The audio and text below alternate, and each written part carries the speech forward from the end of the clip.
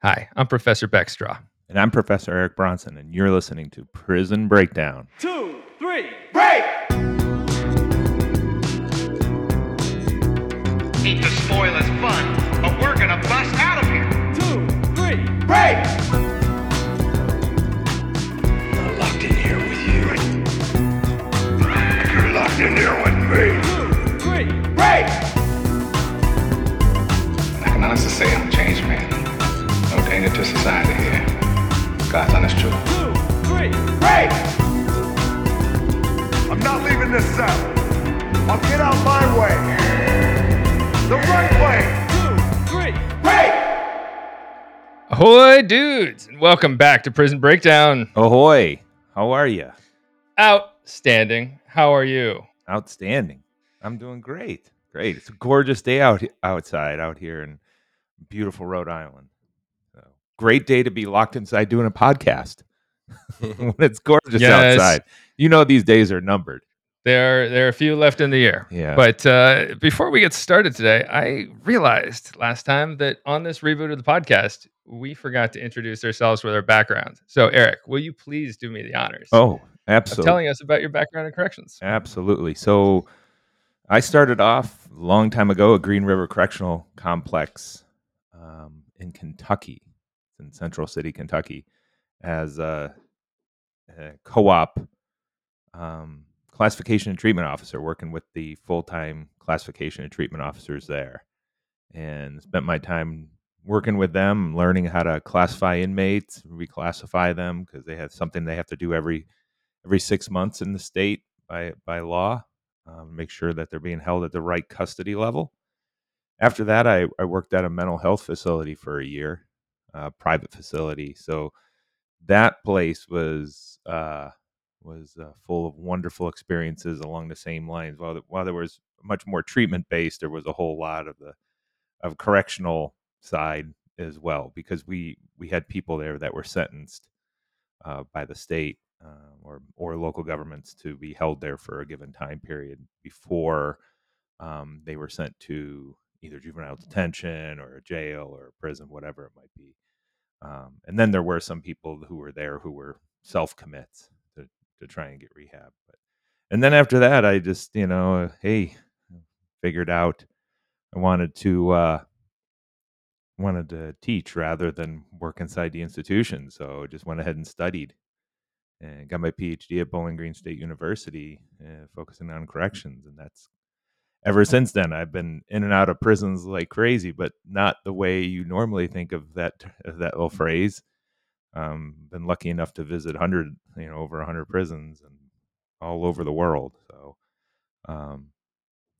yeah, it's been a fun ride. What about you?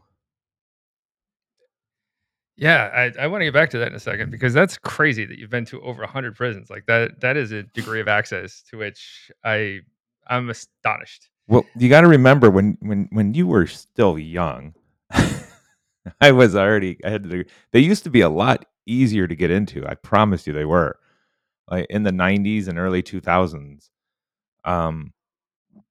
it was very easy to write an email to a warden or give a call and get a class into an institution. So, I've been into a whole lot of the prisons in Ohio, Kentucky, Texas. It's where I did a bunch of my research, where I was interviewing inmates in Texas um, and in Ohio. And so I spent and both of those are pretty large prison systems, have a lot of prisons in those states, and they were very open. It's only recently where I think we've run into staff not, the upper administration at these institutions not wanting tours. It seemed like it used to be, hey, we need to educate the public, and so letting in student groups or professors who are interested in this and seeing what's going on.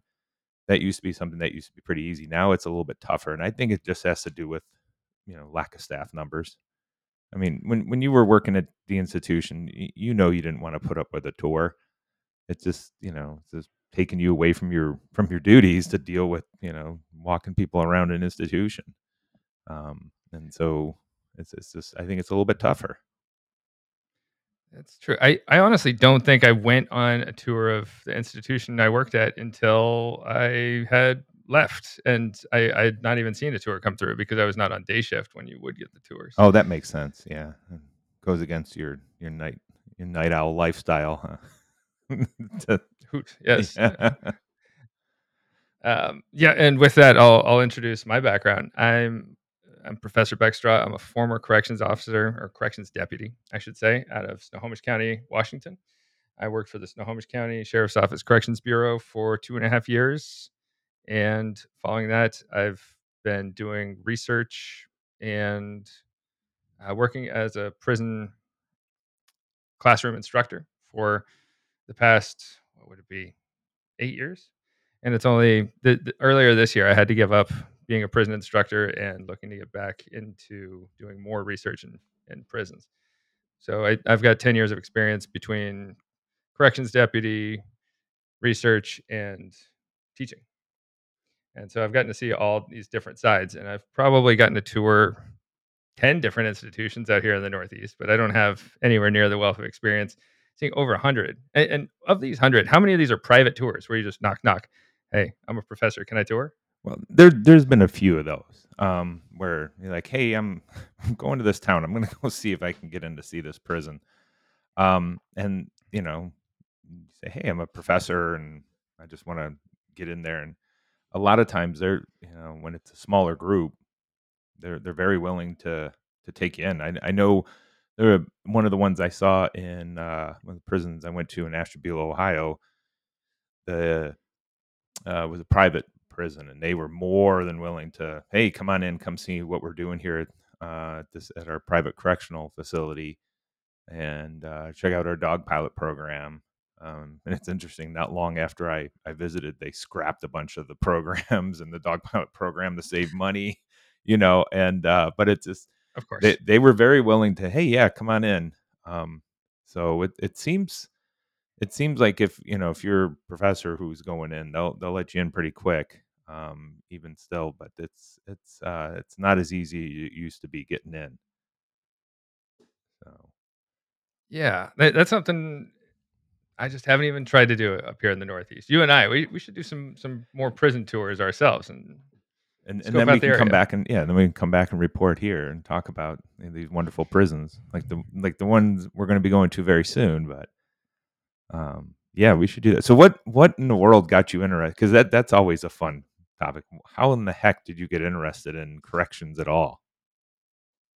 Oh wow. So I had wanted to be a police officer for years, went to undergrad, got my degree in psychology, realized it was 2008. The economy's not great. They're not hiring police officers hardly anywhere at the time.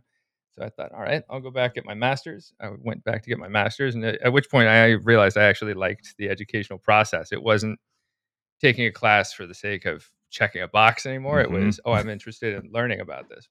And so during the process, I got into doing some research. I substitute taught a little bit, and I thought, oh, maybe I'll go back for my PhD eventually. And as during my master's, I interned for Snohomish County Sheriff's Office on the law enforcement side with some of the road deputies, and there was no road deputy jobs opening up. But towards the end of my internship, we saw an opening for corrections deputy spots, and I was encouraged to join by some of my mentors there. Ended up joining up, realized during the course of my 2.5 years as a corrections deputy that, hey, maybe our correctional system's kind of broken, and maybe there's some issues in law enforcement as well that need addressing. So I thought maybe I'll go back now, Yeah, and ended up going back to get my PhD. that's fantastic. So How about yourself? What yeah, my drew you little to journey corrections? was it's fun because it started. I was when I was in high school. I was interested in the criminal justice system. Um, Maybe from a different side because from being delinquent so often as a juvenile. But so I was reading books that were, uh, about the criminal justice system, about true crime type. And I read Peter Early's book, The Hot House: Life Inside Leavenworth Prison, and from that moment, I was like, "Oh, I want to be a Great book. warden at a federal prison. This is what I want to do." And from there, is it I've always been fascinated. My degrees are all in sociology, and when I was able to get into prison and see that, boy, there really is a subculture within here that is very, very interesting to me, and just fascinating. I too, it was one of those. Once I got to college, I was just like, hey, this learning process is fantastic. High school wasn't all that fun, but but boy, college was, and not just for the for the parties and everything else, but um, definitely for the classes. That it was completely different than the learning experience prior to that. And so when you're able to take classes on deviant behavior and criminal behavior, the prison systems, it's fascinating all of a sudden, and it just drew me in, and so I just fell into that world. Right. Yeah. I took a criminology class in high school. I'm thankful we even had one, and that was what drew me in the first place. And I actually sent the teacher an email a couple years ago just to say, "Hey, thanks for doing what you do." And he's still around. He's still teaching. But I love that he was passionate enough to teach a good enough class in high school to get people involved. Alaska is not known for its educational systems, as I'm sure you might be aware. We are, I believe, currently 49th in the country. Oh, That's out of really? 50. That's well, I was gonna Mhm. say you had a criminology class. I ended up at a Catholic high school, mainly for its sports programs, but it's just we didn't. For the you stay for the religion. Yes, they literally, we were taking classes on scripture, and the one that drove me nuts. There was my senior year, we had a class on commitment. Okay, so yeah, it was, and here's the great thing: the big project for the class was you were supposed to get paired up with someone of the opposite sex who you were supposed to pretend you're married to, and plan out all this What? bullshit about being able to buy a house and cars and all kinds of crap. Well, the class I was in didn't have equal number of males and females, so they just said, well, go ahead and plan this all out yourself. It was so bad. It was so bad. I'm like, so I of course turned in a project that was just like, well, I'm not doing anything on kids. I can't have kids by myself. I'm not doing this because it just, I was like, this is ridiculous. I'm in a class about commitment and I can't do the project because I'm not paired up with somebody.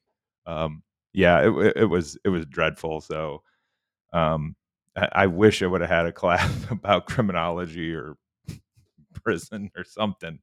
Would have been a hell of a lot more exciting.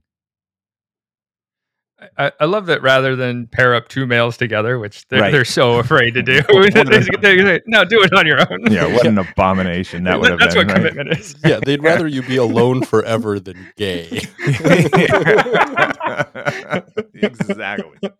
Exactly. Yeah, it was so dreadful. But we were also, the class I was in, we were terrible. We had one of the nuns there. The nuns are able to kind of select their names that they go by in the eyes of the Lord, and we had one that was named Sister Saint Anne, and of course we'd say her name quickly, and Sister Satan. And, got in a little bit of trouble for that, but yeah. Oh boy. Wow. Did you get in trouble much as a youth too? Oh, Like at this Catholic school? How much trouble was Eric in? the trouble was really before then. It was elementary and junior high. High school, I kind of settled down a little bit because again, I was focusing on sports.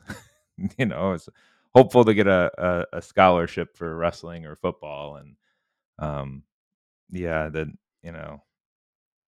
that there was a lot better behavior at the high school level, but it's still very interesting world of deviant behavior. Drew me in college. So, what about in Alaska? Did you two get into trouble in Alaska? Is there much tomfoolery going on up there?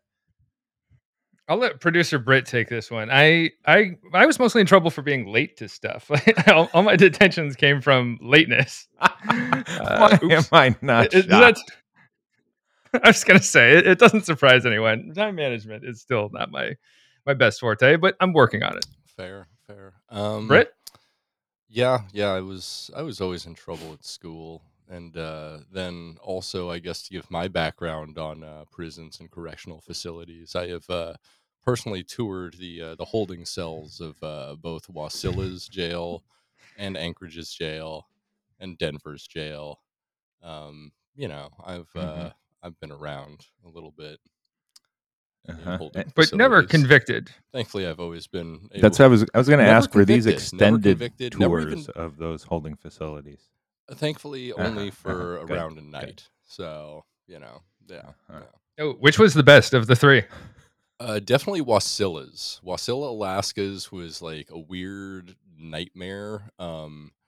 Like I walk in there and like the two other guys in the holding cell, one is covered entirely in hay and dirt, and I'm like, what's the story here? Turns out that he was like he broke into someone's house while they were like away, and he was just like staying there, and the police came to find him, and so he went and hid up in like an attic in a barn where there was a bunch of hay and stuff like that, and so he got covered in hay. Yeah, it took me hours to figure out that mystery. It was Well, very one of the confusing. nights I That's was working at the mental health facility, we had someone covered in something much worse. He had covered him. Yeah, he had covered himself in his Oh own no. feces. Yeah, Ugh. not fun. so true story. I got a commendation for we had a gentleman cover himself in his feces, and at the jail, he was in booking, covered himself in his feces in a holding cell, and yours truly volunteered to walk him to the shower. He needed an escort, No. so I got a commendation in my file for that one. I watched a guy take a dump in front of a room full of 14 other Uh-huh. men. Uh, Are That's we my talking big on the story. floor, or we're talking just like in a toilet? Because One there's toilet. No, they yeah. had one toilet. Yeah, one Completely toilet in the exposed. holding cell, and we're all trapped in there for like 6 or 8 hours in 100-degree heat in the middle of Denver in the summer. And this guy has to go. And so what are you going to do? You're not going to hold it in or shit your pants. That's going to piss everyone off, you know? And so, sit on the throne. It's a boss move. It is. Well, it shows it's that a you're comfortable in necessary the move, I environment, think, more which than is, anything. moving you up in the hierarchy there immediately. I don't think he was asserting dominance. I think he just really He needed wasn't. to take a shit. He wasn't maintaining eye contact with certain people inside you. No, he was not. He was not. He looks you right in the eye the entire time. Just points at you. That would have been a move. Yeah. Mhm. Well, shall we move on to the topic of the day, Well, which is contraband? Ooh, before that, we've got something yes, else. we have some news off the razor wire, don't we? Fresh news, hot off the razor wire. All right. On Monday morning, we had 4 inmates from Bibb County in Georgia escape from a jail. And these aren't just 4 simple little inmates. One of them was being held for processing on murder charges. So we got some serious individuals that were escaped. But the inmates made their way out of the Bibb County Detention Center, which is just south of Atlanta. County seat is Macon, but it's a decent-sized county. Right? They made their way through a damaged window and cut a fence. And they, when they got outside, there was a blue Dodge Challenger waiting for them. So this is a well-planned escape, and the reason why it's well-planned is because it was successful. But one of the inmates, who was 52, was being held on murder charges. Another one is being held on aggravated assault. Third, on firearms and drug trafficking. And the fourth one, it doesn't mention what the charges are or the conviction, but they are still, as of 4 days later, still on the run. And last night, the FBI in Georgia has offered $25,000 for information leading to their capture. So I think we might look into a little bit of maybe sending our students to be bounty hunters down in Georgia.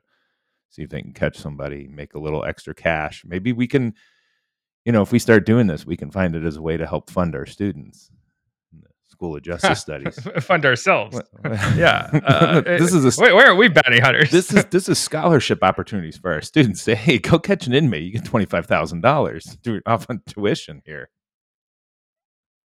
Yeah, that and like maybe we could look into an internship as bounty hunters for ourselves. Like this could be a cool opportunity, Eric. Well, here's the thing: $25,000 to go after a murderer. Come on, that's not enough, is it? I think I'd want a little more. What's your price? Yeah, I mean, maybe to go after the drug offender, $25,000 for the drug offender. But if you want the murderer, you got to get it at least up to 6 digits, don't you think? Oh yeah, this guy's willing to kill. Yeah, he's done it before. I mean, maybe has not been convicted. If this is a jail, probably has not been convicted. Right. Yeah, he was waiting further processing. So as of right now, not been convicted of murder, but still on the run, charged with murder. You want me to go catch him? Alleged murderer. Come on, Beck. We need at least 100,000. Yeah, I think that's a pretty good price. If you were on the run, where would you go?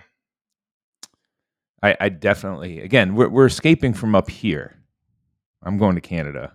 Yes, Nova Scotia, Greenland, Iceland. If we can get there, right? Yeah, so somewhere remote enough that I can grow a beard and live in a cabin, and people keep to myself, and people don't recognize me. I picture something like, did you watch Breaking Bad? No. Now, there's one of the last episodes of Breaking Bad. There's a man hiding out in the woods in a cabin, and he's essentially in his own prison. And that's kind of how I picture it, though. If you're on the run like that, and that's hard to make connections, hard to establish community. Yeah, and isn't that the way a lot of people want to live up there in Alaska? Honestly, I don't know. From what I've read about with Alaska, so in an academic sense, maybe, but also I'm from the suburbs of Anchorage, which is just any other city. And people will ask me, what's it like growing up in Alaska? And honestly, if you grow up in the suburbs of a city, it's probably not terribly different from anywhere else, unless you do very Alaskan stuff. We weren't an outdoorsy family in the sense of camping, hunting, the occasional moose walking through the front yard.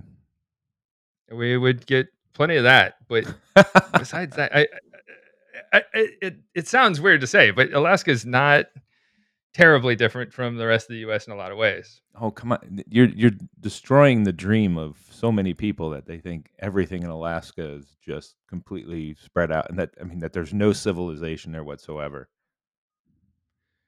Oh, if you go outside of Anchorage, I'm sure there's plenty of areas where you can experience that, but that wasn't really that doesn't tickle my fancy, as they say.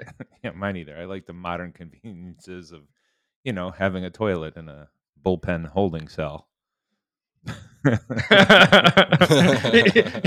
like look at your wife and kids while you're on the can. Yeah, exactly. Point at them, crazy eyes right on them. This is how you establish dominance in your household. No, it wouldn't work. None of them listen to me.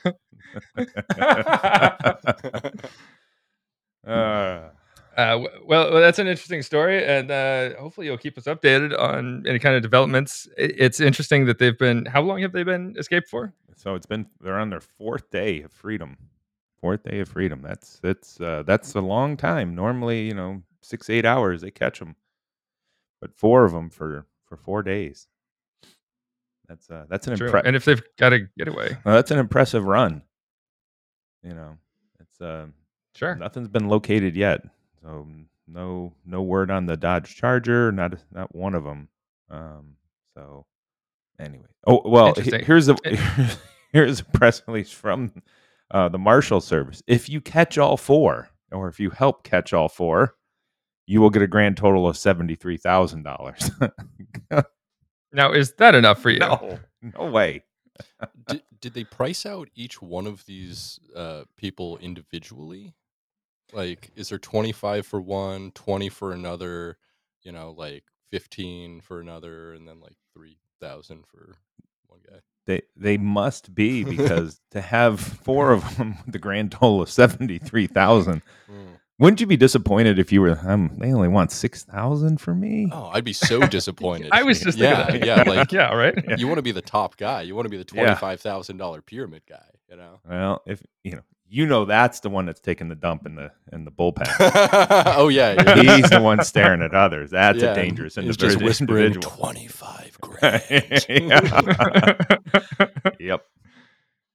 That's That buys a lot of notoriety. That boys. is. Can you imagine what the other inmates say when they get out of there? That dude's crazy. He stared at me the whole time. But at this point, 4 days in, they could probably be anywhere in the country, right? Right. Continental U.S. Yeah. Well, you got to figure, down south, there's plenty of rural areas where they could hide. Who knows? They could be running around Atlanta, just hiding in plain sight. True. If you're smart, you go find the unoccupied cabin in the middle of nowhere. It's fall, so people might not be going there as Right. much. Maybe wait until after hunting season, and then you got a spot for the winter. Or, they're heading to Florida, joining some of the snowbirds, hanging out at the villages. Yeah, perfect. You could infiltrate an old age community and drive some golf carts around. Oh yeah, caddy. Yeah, perfect. Absolutely. So, all right. Well, shall we get to the topic of today? Absolutely. The topic for today is contraband. And so we're going to talk about contraband on a holistic level. So first, let's talk about how inmates even get contraband. What do you think? How do inmates get contraband? Oh, comes in from the outside. So some corrupted staff, and maybe through visitation, or my favorite is when folks can get close enough to the institution and just toss it over the wall. Or they're folks that are modern, that have embraced technology. They have friends that have drones, and the drones just fly it over the institution and drop it in the yard. Yeah, that one fascinates me. Yeah, and I love that. wonder how often they're able to even do that with, like if you're in the tower, do you have to go after the drone with a high-powered rifle? That is, yeah. Or because, the newer institutions without the towers and they have the trucks circling. I mean, do they go after them with a rifle? What? I mean, that's a fascinating discussion right there. How do you handle that? I would love to talk to a prison administrator about what they do for something like that. Yeah, because we know with there are rules and laws about flying those drones. But if you have your drone pilot license, are you allowed to fly over prisons and get video footage? Because you're technically standing off the institution grounds, so you're still in public. You're not violating the Constitution, and Google still has images from above. So what's the difference between Google having images from above a prison and an individual flying a personal drone over the prison? But of course, there's obviously the threat of them dropping contraband into the institution. Right. And do the prisons own the airspace above the institution? Like if we have Google top-down images, that's probably coming from some satellite images, right? Right. So it's way out there, but in the immediate area above the facility, I wonder what we can only speculate on what the rules might be there. Right. But as far as how inmates get contraband, you're absolutely correct. We do see it on visitors. Visitors often are searched, and some still try to bring in contraband. If you get caught and you're a visitor, you get 86. You can no longer visit, and you can even be charged if you get caught. Prison staff is the most frequent way inmates are getting contraband inside a prison. And when correctional officers smuggle contraband inside of prisons, they end up jeopardizing the safety of the institutions that they are there to protect, that they're there to maintain safety and security. And I'll get back to prison officers in just a second. But other ways are like inside the prison. So you can get contraband from inside the prison, stealing items from jobs. If I'm working in like a welding shop or the kitchen, a workshop, maybe I'm woodworking, you can steal some tools from there. Inmates will sometimes keep their medication. They will cheek their medication and they will sell it later. They can conceal it inside their body before they come inside. So we find drugs, phones, and other contraband. And inmates more often do this if they know they're going to prison in the first place. So if they're told to turn themselves in, they might package some drugs or other items in plastic wrap or condoms. And we don't do internal examinations, so there's only so much we can cover there. Now, can I ask you, when you were working at the jail, and I know you mainly worked second and third shift, did you ever work any visitation times while you were working there? I did not. Our visitation was video visit entirely. Okay. So Okay. visitors would come in from the outside Yeah. and they would sit down at a booth, and then it would be like they would be Skyping someone within the unit essentially. So it's much more secure that way, and there's no way they can actually pass contraband to someone on the inside. Yeah. Yeah. That makes it a lot harder. The prison I was at, they had visitation Saturdays and Sundays. So I never, I was Monday through Friday, so I never worked a visitation. But the stories that you'd hear on Monday morning about what was going on at visitation, and the searches, or who was trying to hug for too long or whatever.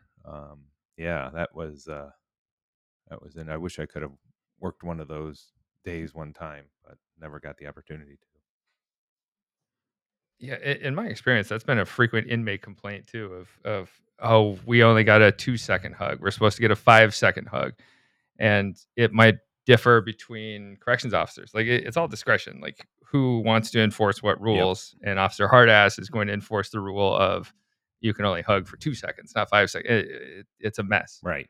Right. Or when they do things like cut an inmate's visitation short on purpose, just to mess with the inmate. All It's those messed fun up. things. Yeah. Yeah.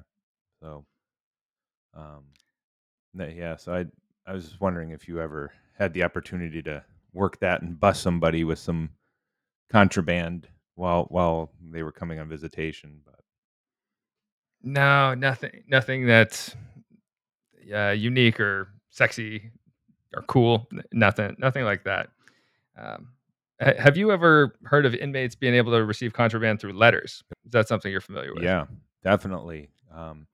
Well, we know there was for a while there were issues of inmates getting acid, um, and one of the ways they were getting it is they were putting the acid in between the stamp and the envelope.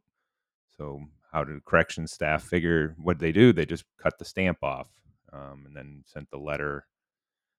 So then they tried to find other ways to sneak it in through letters, anything they could to try and get something in. My recent assignment in class, where I had the students write to find pen pals on some of these third party pen pal sites. Now, Britt, I don't know if you know about these great sites that we have that are available. I've heard of them Yeah, before. so Yeah. my favorite one is meetaninmate.com. They are not a sponsor of this show, so this is a free plug for them. Meetaninmate.com. Yeah, not yet. Yeah, that's right. They might be our next sponsor. But so my students go on and find an inmate and just send a letter saying, "Hey, I'm a student in a corrections class. I'm interested in possibly learning a little bit about it." Well, it's interesting. Two different institutions, when they receive these letters, have called me about the letters to the inmates, and I've never had an institution do that before. The one in Texas, they thought, and I'm sure it was just because of the envelope itself. They thought it was possible legal correspondence, so then they wouldn't be able to read it. But I said no. I said it's my students, and so of course then they read the letter and see it's harmless. But and then one of the students wrote an inmate in Utah, and they called as well. And they said, "Is this real?" And I said, "Yeah, it's for a class," and they were okay with it, no issues. But we started to receive some of the letters back, and it's going to be interesting to see what a lot of these say.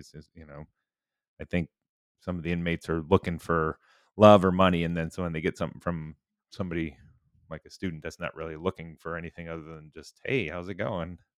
They might be a little disappointed, but um, we have gotten them back where there has been something that's cologne like on a perfume. Yeah, exactly. It's smelling nice for the for the students when they get it back, but nothing yet this year that fun. Yeah, I love that idea of an assignment. I assign it as extra credit, and I've had so few students take me up on it, but I want I want more of that in the future. Yeah. Oh, it's great. It's great. So, continuing on though, letters people can soak letters in drugs. That's one way that they can get drugs.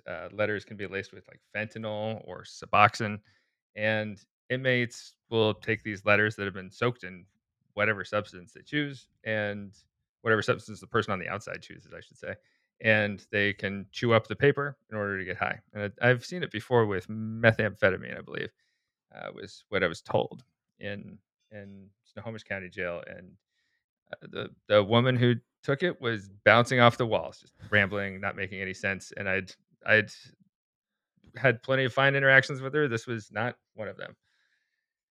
So that's a way inmates can get it. And also people can throw it over the fences or over the walls. Drugs and contrabands might get disguised as a ball, or even people can put it into like a dead bird so that inmates can go out to the yard during rec time and pick up this dead bird full of whatever whatever the person on the outside is designated. Dead bird. So Dead it bird. gets That's gross, but neat. they are creative and yeah, yeah. Other ways, though, going back to prison officers, sometimes inmates will use coercion, like threats. Like if an inmate already has a cell phone, for example, they've already got contraband, they can record an officer doing something they should not be doing, and then they can potentially blackmail the officer with that video, and they can blackmail officers over inmate staff relationships. If I give an inmate a smoke or some chewing tobacco, they can come back to me the next week and say, "Hey, you know how you gave me that? Maybe you could bring me something a little more." And if you say no, they can hold it over your head that you already gave them something, and just have you over a barrel like that. Yeah, But there are also you're in a tough go for it. spot. You're in a tough spot when an inmate's able to do that. But and they've been thinking about it and perfecting ways and learn from each other on how to try and corrupt staff a little bit. And once they have on something simple, something little, something you wouldn't think is big, like, oh, here, I'm just going to give you this little thing that I made over in the shop. That they've got you, and that's what they say to you. Oh, I've got you. You're mine now. If you don't do this for me, I'm going to go to the warden about this for you. And yeah, it's a tough situation when staff gets compromised like that. It's really tough. Yeah, inmate manipulation is a very real thing, and for any prison officer or jail officer, you're going to get manipulated at some point or another, and it may be something very small. I look back and I'm sure I was manipulated into giving inmates some extra rec time when that wasn't in the program, something like that. But it could also be as big as bringing them in something dangerous or drugs or cell phone or some kind of other substances. So the it's a continuum. It's a large spectrum of how people are going to get manipulated, but you're going to be manipulated even if it's a smaller scale. And that's one of those things. How the Department of Corrections in a tough spot. How do we train individuals to not be manipulated? How do you say, hey, we need to make you the perfect staff to work in an institution, and we didn't make it so you're not being manipulated. It's got to be tough. I mean, to have a little bit of street smarts is really important when you're working inside an institution, just because it's you want to believe that these individuals are going to get better. You want to believe that they're trying, and what they're doing is trying to get to a better place. Man, it's that's tough. That's tough. I had to try and prepare people. For sure. I've thought a lot about this. I think adequate pay is one. If you're paying your people adequately, then they may not necessarily feel the impetus to step outside of legal boundaries and say, "Oh, yeah, I'll do this thing for pay." Um, Also, adequate training. I got a lot of training on inmate manipulation to help me recognize what inmate manipulation is. And from working with inmates for so long, it's made me much more adept at recognizing when I'm I'm being manipulated, somebody's trying to manipulate me, or when I'm seeing somebody else be manipulated. It becomes much more obvious over time because you see it so often, at least in attempts. So providing a lot of examples, providing a lot of depth training on that, so officers go in prepared. They know what they're looking for. I read a book recently called Corruption Officer, and the officer was essentially forfeiting his entire paycheck to child support and maybe alimony. And so he starts looking for more ways to make money other than overtime and falls into this trap of inmate manipulation. And so figuring out a better way for people dealing with financial issues. Like financial issues are one of those things that I could totally see why people fall into that trap. Ab- I'm not yeah, not advocating for it, but it makes sense like why they do it when they're trying to make ends meet. absolutely. When I mean, you're not going to get rich working at an institution. You know, it's just even at the federal level, you're not going to get rich. I mean, you'll do well, you can live, but you're not going to get rich. You're not going to be, you know, driving whatever vehicle you want. You're going to have to live within a budget. And so when an inmate comes and offers you, "Hey, if you can get this into me, I can get you $1,000 cash." It it sounds kind of, seductive for these individuals.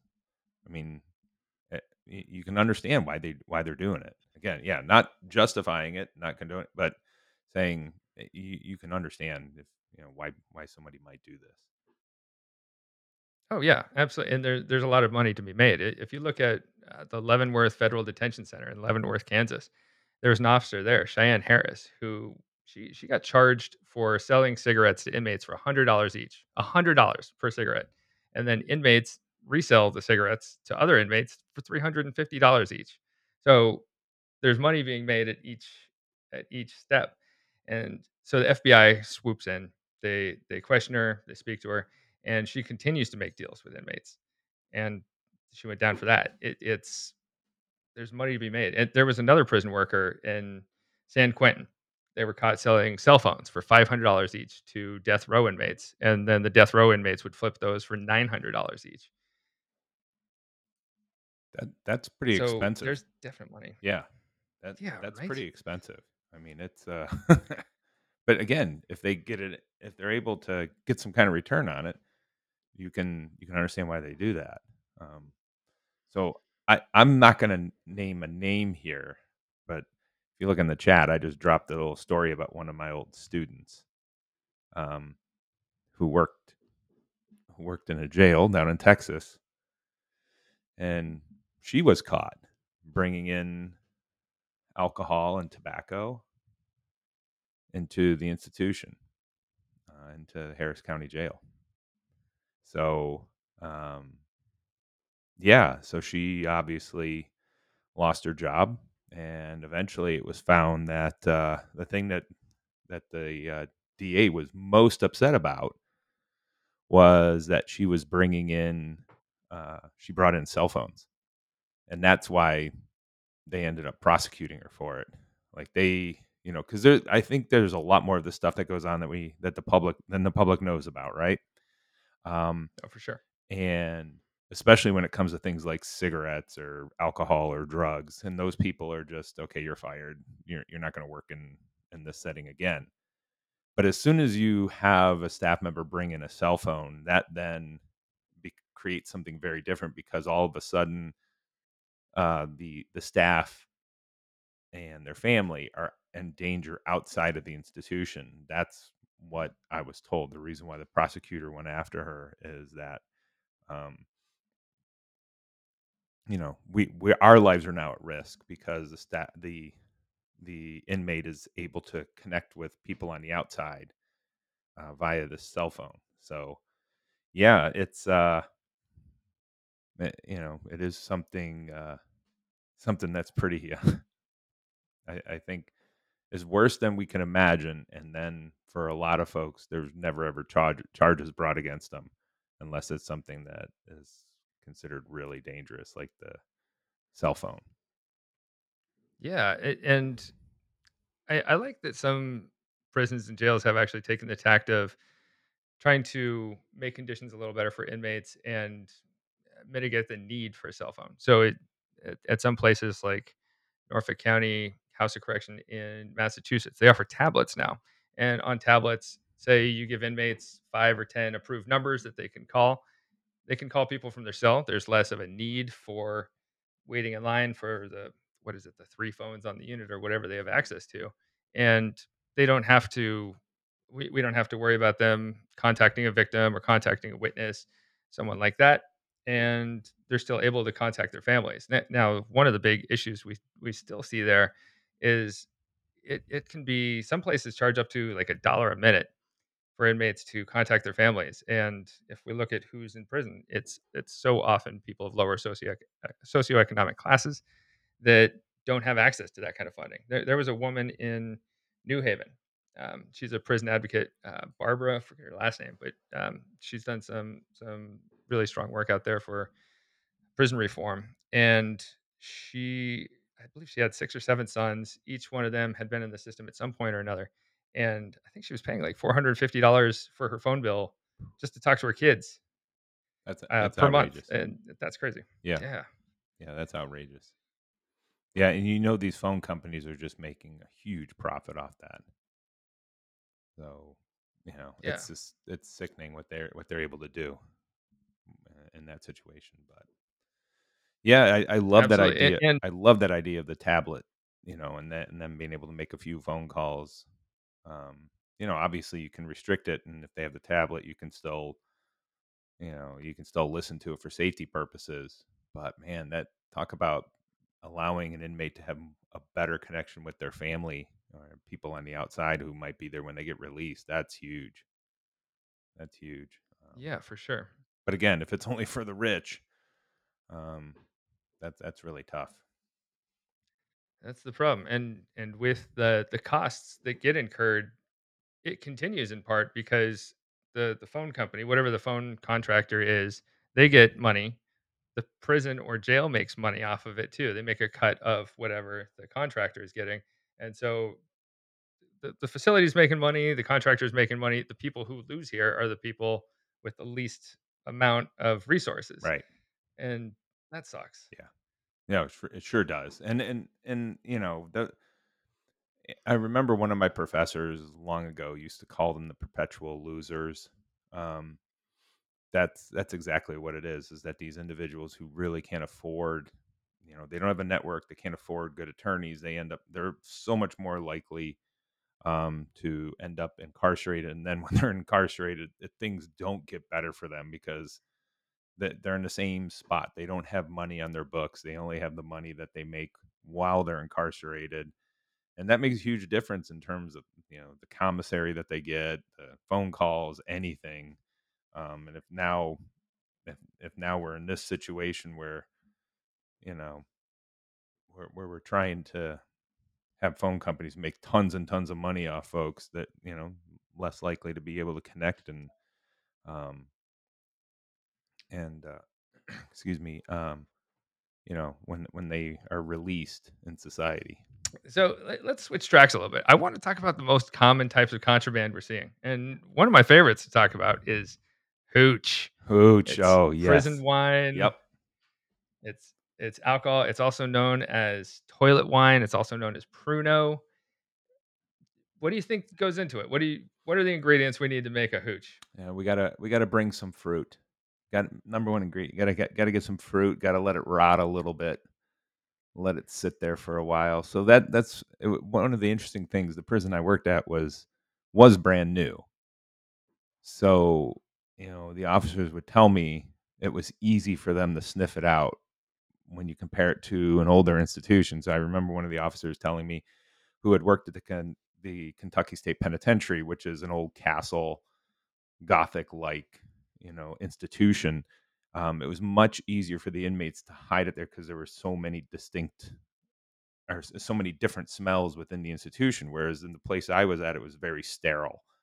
It was brand new, and so something like fermenting fruit sitting in a cell just kind of wafted out, and it was easier for them to catch those, the the brewers, the distillers. So Yeah, if you go into any prison or jail that's been established for a while, it will start to take on its own smells outside of the right, fermentation. So that's harder to capture. right, and it's very different Uh, than the smells that Brit had to deal with the dumper in the open cell block. But yeah, the yeah, it's jumper. So let me tell you how we make it. So here's a recipe. It can follow multiple hmm recipes. First, we take a pair of pants and we cut the legs off, and then we line the inside of these now shorts with trash bags. And about 2.5 gallons of water goes into each leg, and then you add 5 pounds of sugar. I've also heard of inmates using like Kool-Aid or something else as like a sugar type substance, and then 5 cups of the main ingredient. This can be an orange, tomato, whatever kind of fruit that you have available, and a cup of ketchup. And what happens here is the fruit will rot, and that allows for fermentation of this concoction. And if we can keep it warm, even better. It's going to allow fermentation to occur even faster. And then once they're done, they strain it through a pair of socks, which I'm not drinking anything that I'm straining through my socks. you It's just not going to happen. what a snob. Look at Uncle Pennybags over here. So one pair of shorts is about one batch, which makes about 5 gallons. And so inmates, besides I mentioned Kool-Aid, inmates will also use stuff like orange juice concentrate. They'll use bread to add yeast. They can use sweetener. They'll use tap water. Typically, I've smelled the stuff before. I've never had it. Inmates will tell me, "Hey, it's surprisingly better than you would think," which is not like really an endorsement. No, Have either of you ever tried it? no, I have not. I mean, yeah, No, yeah, I mean thankfully. it's um just some of the crazy concoctions I've been around at certain parties where people have called it hooch. Those are pretty painful in and of themselves. So I can imagine what the inmate made hooch can taste like. It's just it's got to be brutal. It's got to tear up your stomach the first few times you try it, and depending on how much you drink. I mean, just think about those ingredients again. You're throwing ketchup in there, really? Yeah. Do you want to drink that? No, I do not. no, no, absolutely But not. wouldn't it be fun to podcast it? Like Yes, like if we were to have like a New Year's Eve special where we toast hooch I, and I sense another go assignment. blind from drinking. I sense another assignment. I think independent study. Depending on the quality of the hooch the students make, that determines their grade. It's one of those like brew your own beer classes, but like Yeah. gross Right. and bad. Yeah. Yeah. Exactly. So that's one way they get alcohol. I've also seen inmates do it with hand sanitizer, which they filter it through like a tissue, and there's some kind of I want to say like what's it called, ethyl alcohol Okay. that comes out of that. And the two inmates who had stolen the hand sanitizer were bouncing off the walls, and so we knew something was up, and they did some time on lockdown after that. Yeah. I've never heard of that before. I mean, that sounds like Tide Pod type of behavior right there. And just really, that's hand sanitizer. That oof. Yeah. Oh, it doesn't occur to most of us to drink hand sanitizer. It's one of those like, oh, you would actually drink mouthwash, but worse, much worse. Well, Now, that could have been under one of the previous administration's, COVID plan, ivermectin, you know, getting light, right? We are supposed to expose veins to lights and drink ivermectin or some crap like that. But wow, that's don't forget bleach. Bleach was on bleach. the menu as well. Do we drink the bleach? Can't remember. I think that was what was suggested. Producer? I believe so. I believe it Interesting. was drinking Interesting. bleach. Huh. Yeah. Which sounds like no way. That could not have actually been said, but yeah, you roll out the transcript and there is him saying we should drink bleach. So What's important to point out there is that the medical professional who was on the case did not endorse that in any way. Yeah. We can be thankful for that. Right. Now, if we're talking about drugs in prison, let's move on from alcohol. There's not enough variation in alcohol. Drugs, there's a lot of variation for what we can find in prisons. Marijuana is a common one, but one that's really cropping up is K2. Are you too familiar with this idea of K2 or spice? Spice, yes. K2, no. Oh yeah. But Same idea. okay. A Mhm. synthetic marijuana. There are these lab created variants of THC. Have either of you ever seen someone on K2 or spice? Yes. Yeah, I knew this guy who was really into both spice and kratom, and yeah, he was all up on that. It seems like a distressing drug. Yeah. So my understanding, talking to a chemist about this in the last couple years, it's harder to detect K2 or spice because it's it's not just one thing. It's different chemical compositions depending on what you buy. Typically, at like a gas station for this stuff, and so it's harder for like drug sniffing dogs to detect it for that reason. And it can have a variety of effects is my understanding. So the ones that I've seen mimic mental illness. There was a guy who came into our jail on spice, and it mimicked like a severe mental illness and like someone in crisis. And then I saw the guy the next day and he was fine. There was no signs of mental illness present. But my understanding is that it can also mimic the effects of marijuana, some versions of it. So it seems like a real grab bag, which seems terrifying. And so, if I'm right, don't these uh, synthetic marijuanas, don't they do the work on the same receptors as THC, but they're a lot stronger? Isn't that what we're concerned with here? Is that they have a greater impact on the brain cell receptors? Is that I don't. It's not actually THC, so because it's not actual THC, it can't be even detected on drug Hmm. tests. So I don't know See? This is that it where would have th- exact same effect. this is where we need Professor Marriott. We need the real expert, Professor Marriott, here to help us with this, because she would be able to rap on this for days about what this does, and um, this is actually what she studies. It's what her dissertation was on. Oh yes, let's get her on a future episode. Yeah. So doing some research here, it looks like most spices do react on the cannabinoid receptor agonists. However, they are not THC or THCA, so they are very difficult to kind of figure out. Yeah.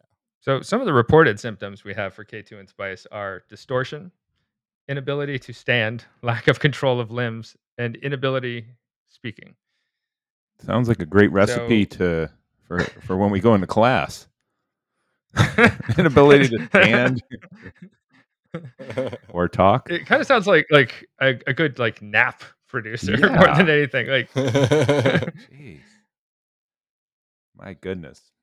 so that's K2 or spice. It's a more ideal drug for inmates because if they're able to take it without getting caught in the first place, it's hard to trace back to them because it doesn't pop on drug tests. But it's made up of a bunch of chemicals. We never really know what the effects or symptoms will be, and hopefully we'll get into that with Dr. Marriott in a future episode. But besides K2, we also have cocaine. We also have Suboxone. You ever heard of Suboxone? What is that? I have not. Isn't it the thing that you take? It's kind of like methadone. They have like Suboxone clinics for people who are addicted to like heroin or fentanyl or whatever. And I think it gives you it reacts on the opioid receptors, but much less so. So it's like easier to get off drugs Correct. that way. So its purpose is it's this relief from opioid addiction, so you don't end up in withdrawals. Is the idea. And Suboxone is a combination of it's buprenorphine is what it looks like, and naloxone. Um, it's prescribed by doctors. It can also be abused though if not taken as prescribed. So inmates will often take it and sell it to other inmates. My understanding from talking to corrections officers and officials about this is it often comes in a format like it looks like one of those breath strips that you'll get that gives you that menthol goodness and ends up giving you some relief from opiates. And this drug does contain Narcan in it. It has the active ingredient of Narcan. So it's hard to overdose on it, but it can be done. And That that's one of the most popular ones that in correctional and facilities, according to people I've spoken with in administrations. well, here's what I'm going to wonder is like as we're starting to become, you're starting to get into some really higher end stuff and synthetic. So how much are inmates paying for this? This just seems like it. This is not. I mean, while it might be easier to get in because it's harder to detect, but it just doesn't seem like it's something that's readily available for people who are visitors or staff. So there's a little bit of this isn't. We're not just talking about marijuana here. Um, it just doesn't seem like it'd be something easy to get. So kind of like being our little bounty hunters, you're gonna have to pay a lot more. So is there anything on how much they're getting paid to bring this in, or how much they're paying for this kind of stuff? Producer Britt, you got anything on the wire there? I don't know street prices, not on the street, in the jail street. Mm, So no, I'd imagine it's got to be less than marijuana though, right? Because it's just like a pale shadow of marijuana. Oh, wait a second. uh-oh. So in a 2021 study from the Journal of Substance Abuse Treatment, one Suboxone strip ranges from $50 to $100 in jail or prison, according to former inmates in Maryland and New York.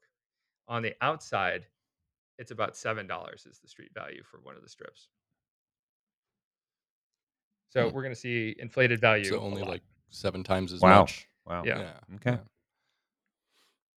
So anything you bring to the inside is going to have this grossly inflated value because of the scarcity. It's like when you're stuck in an airport and you Right. have to go to one of the restaurants at the airport, Yeah. everything's going to be much more expensive. $27 hamburger. Yeah, they call it Chili's too because it's twice the price of the regular Yeah, Chili's. it should be Chili's TWO. So besides Suboxone, meth has been popular. Heroin can be popular. Narcotic pills, prescription medicine, and of course fentanyl. And a fatal dose of fentanyl isn't very much. It's anywhere between 2 and 5 milligrams. And if we were to make a comparison, like a single pack of Splenda that has 1,000 milligrams of sweetener, which would be potentially enough fentanyl to kill like 300 to 500 people. That's wild. Yeah. Yeah. And the other thing, what most likely is being sent in is not a very clean cut of anything. You're getting some of the dirtiest mixtures available, and so it doesn't take much, I would think, to really poison some folks there in an institution. Oh yeah, for sure. See, if you're smart, you smuggle in some like oregano that has maybe a little bit of a smell to it, and then you pass that off. And if you get caught, you were just selling oregano. Right. Right. Exactly. And as soon as you sell it, you PC up, you move to another unit, and they can't get to you. No. No. Absolutely not. Uh huh. But then, if you get sent to another unit, you got to reestablish your connections. It's going to take you a little bit to recover from that. That's true.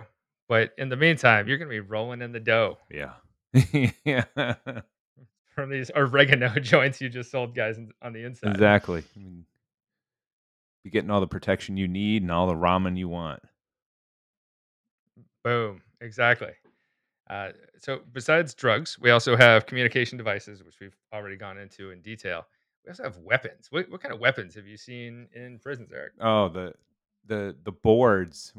One of my favorite things is when you go into these institutions to tour them, you always seem to end up um the going near the lieutenant's wall of fame of contraband that includes weapons. They just have them, this massive wall of all kinds of shanks and shivs and Who knows what stingers, whatever they can fashion. But I mean, there's one that I saw in Louisiana. The best way to describe it is it looked like a damn battle axe. I mean, I could not. Like, where in the world did they hide this damn thing? Because it was massive. I mean, each blade was bigger than my head. It was huge.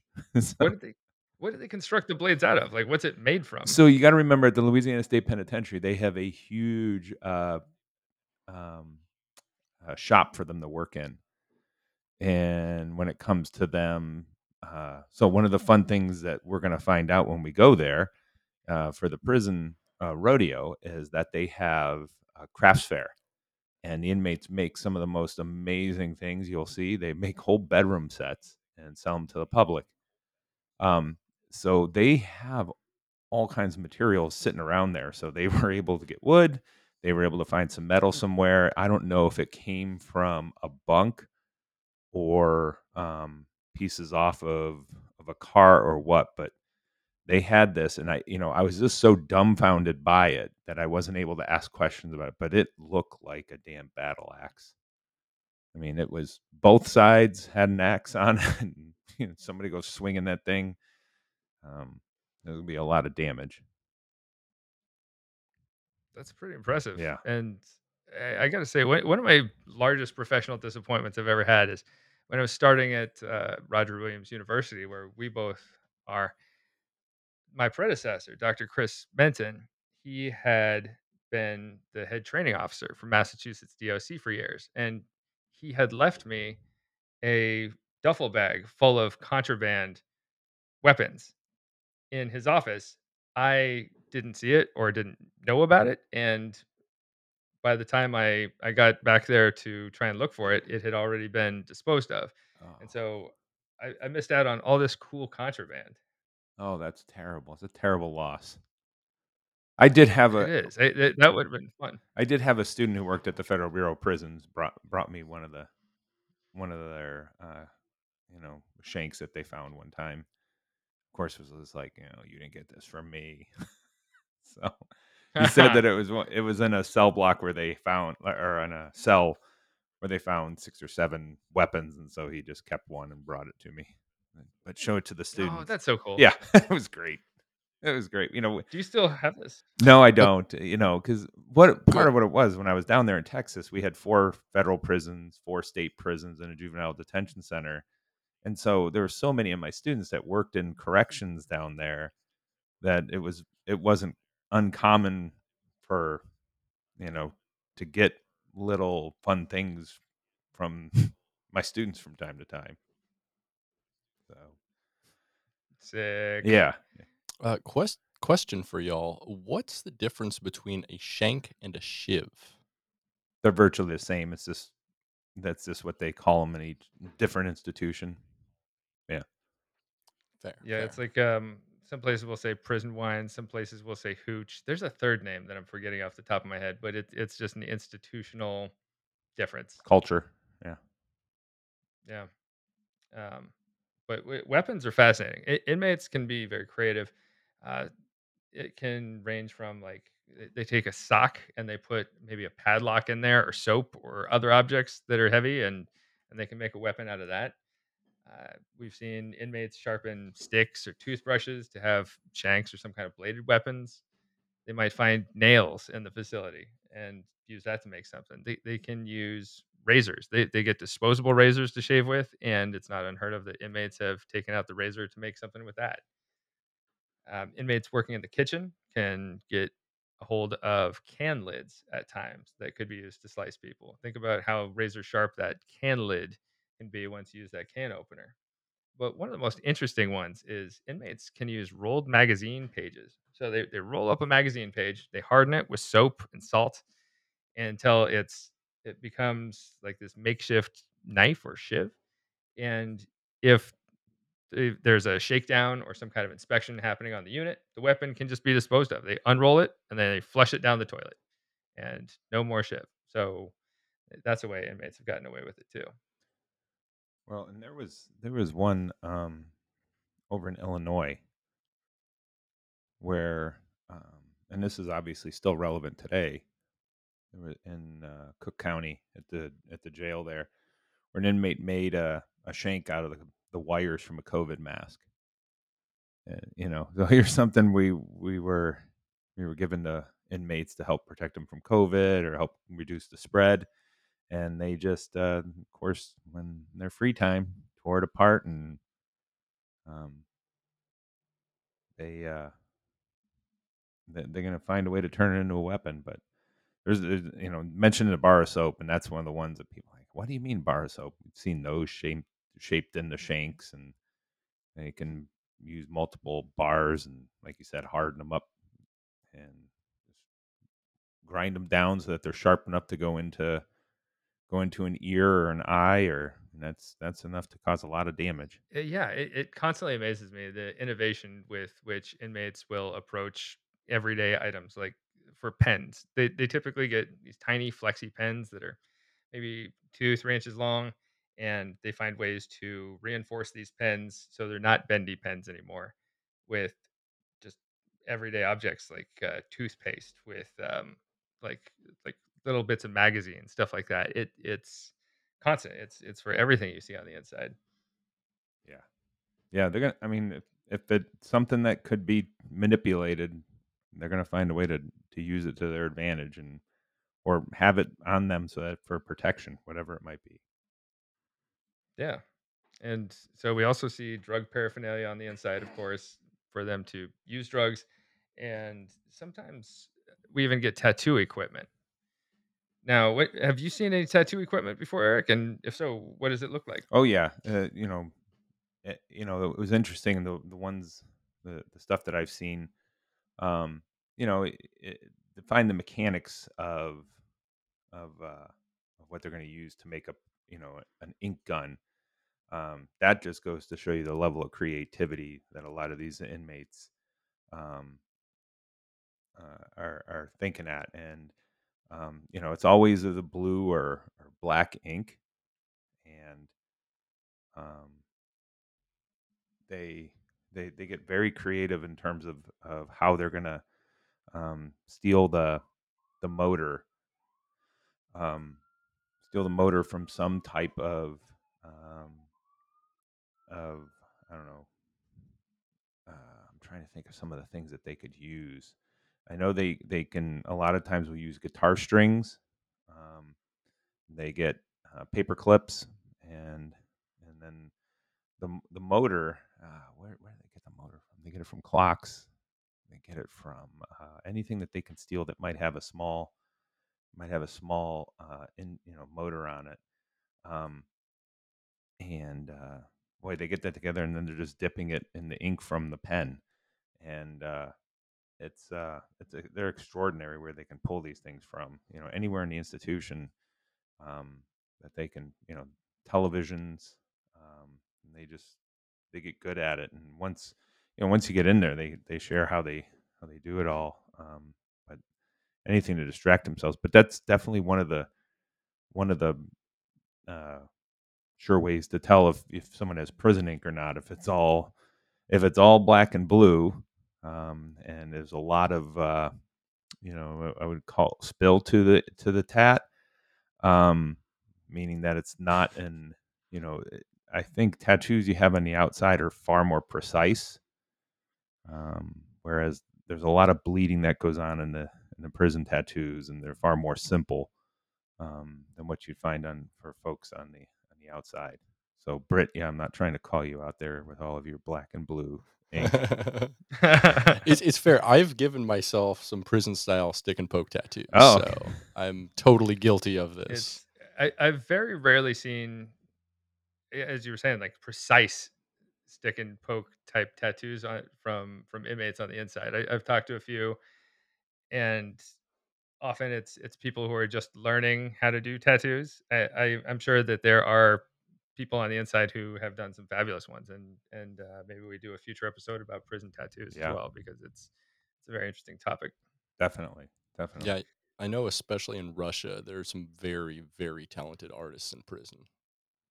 They have a whole culture behind prison tattoos over there that's much more deep than ours. Now, in my rundown of prison contraband, I do want to end on gum. In New Mexico, gum is prohibited. Inmates have used it in the past to mold the shape of a key. Think about that. That's crazy. That's fascinating. So I've heard of soap being used for that Yeah, as me well, too. and seen some like poor facsimiles of keys with soap.